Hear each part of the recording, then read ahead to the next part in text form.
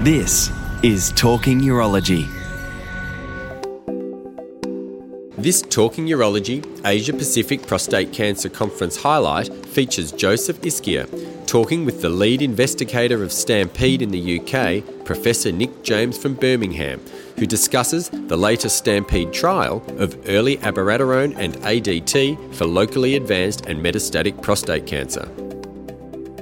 I'm Talking Urology with Nick James, who's a clinical oncologist from Birmingham and the lead investigator for STAMPEDE, and he's come all the way to Melbourne to give us some fantastic talks about STAMPEDE and what it means for us.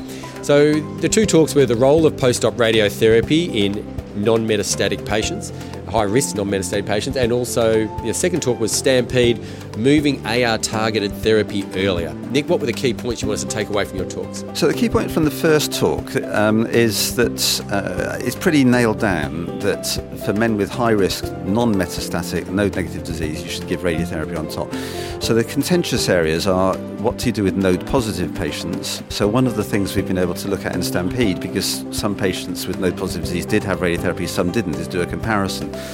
And it looks as if the ones who had radiotherapy for node-positive disease had roughly half the relapse rate of the patients who just had hormone therapy alone. So we published that in JAMA Oncology last year, but it's a point I'm keen to pursue, because I think these patients are often undertreated, especially with modern radiotherapy kits. You can deliver dose safely to pelvic nodes. Excellent. And the STAMPEDE, moving AR-targeted therapy earlier?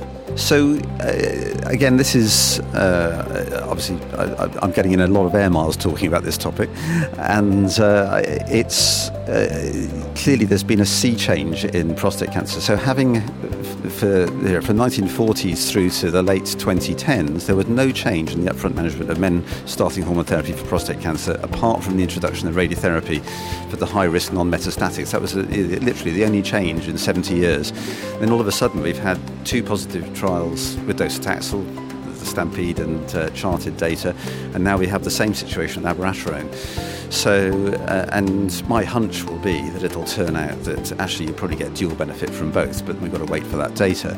So, it's a very exciting time. We're seeing big survival gains off the upfront use of life-prolonging therapies literally for the first time since the 1940s. Wonderful. Thank you very much, Nick. It's been an absolute pleasure having you here in Melbourne. No, it's been fantastic. No, thank you. Talking Urology at APCC, proudly supported by Ipsen.